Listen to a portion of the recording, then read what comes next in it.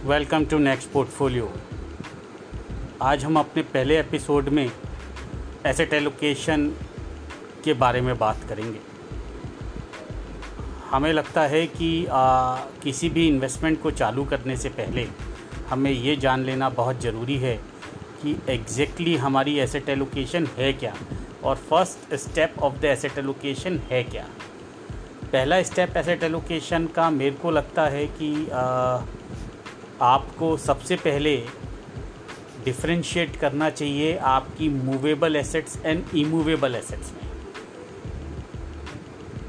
Movable assets means जो assets जो investments आपकी ऐसी हैं जो एक फ़िक्स जगह पे ना रह के आप उसको कहीं भी मूव कर सकते हैं, कहीं भी एक्सेस कर सकते हैं, that is called a movable assets. और इमूवेबल एसेट्स ऐसी हैं जो कि आप कहीं मूव नहीं कर सकते, एक जगह फिक्स रहती हैं, लाइक प्रॉपर्टीज़।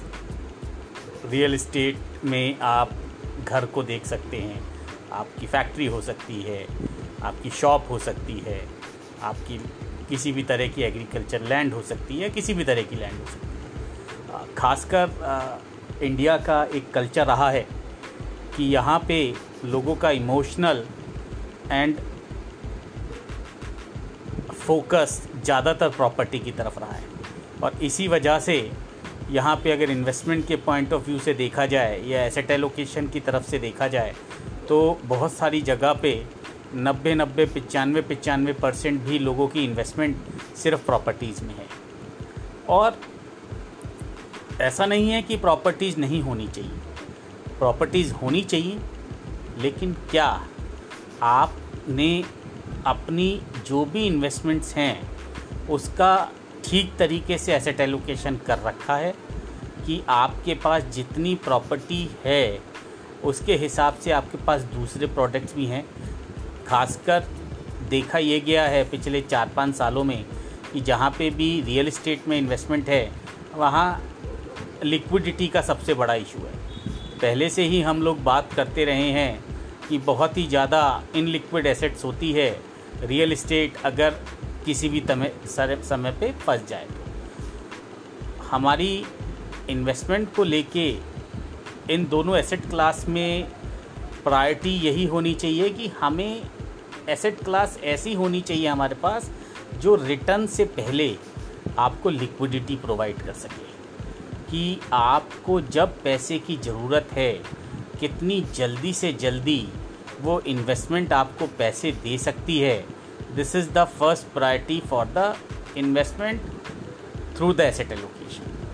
तो पिछले 3-4 सालों में देखा यही गया है कि जहाँ पर भी लोगों ने अपनी मैक्सिमम इन्वेस्टमेंट रियल एस्टेट में कर रखी है वहाँ पे उनको लिक्विडिटी क्राइसिस है।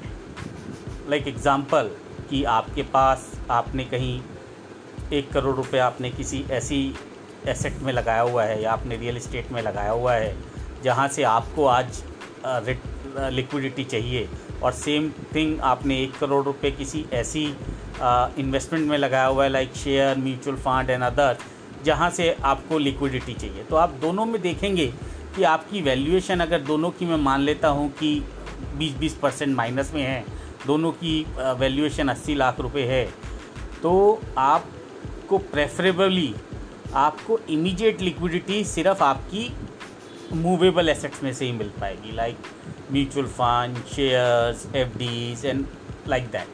लेकिन शायद रियल एस्टेट में से, प्रॉपर्टी में से आपको इतनी जल्दी लिक्विडिटी ना मिल पाए। तो आपको मेरे हिसाब से एसेट एलोकेशन को प्रायोरिटी देनी चाहिए। आपको एसेट एलोकेशन रहने की, आपकी यूज़ की प्रॉपर्टी के अलावा जब भी आप किसी ऐसी अदर प्रॉपर्टीज़ के लिए इन्वेस्टमेंट करने जाएं तो आपको एक बार अल्टरनेटिव ज़रूर देख लेना चाहिए कि जहाँ पे भी आपको इन्वेस्टमेंट करना है या जहाँ पे भी आप इन्वेस्टमेंट करने जा रहे हैं उसके अल्टरनेटिव इन्वेस्टमेंट और क्या हो सकता है जहाँ पे आपको reasonable returns and liquidity, the top and first priority is liquidity जो ईज़िली प्रोवाइड हो सके। तो before investment you should think and revisit and revalidate the liquidity option.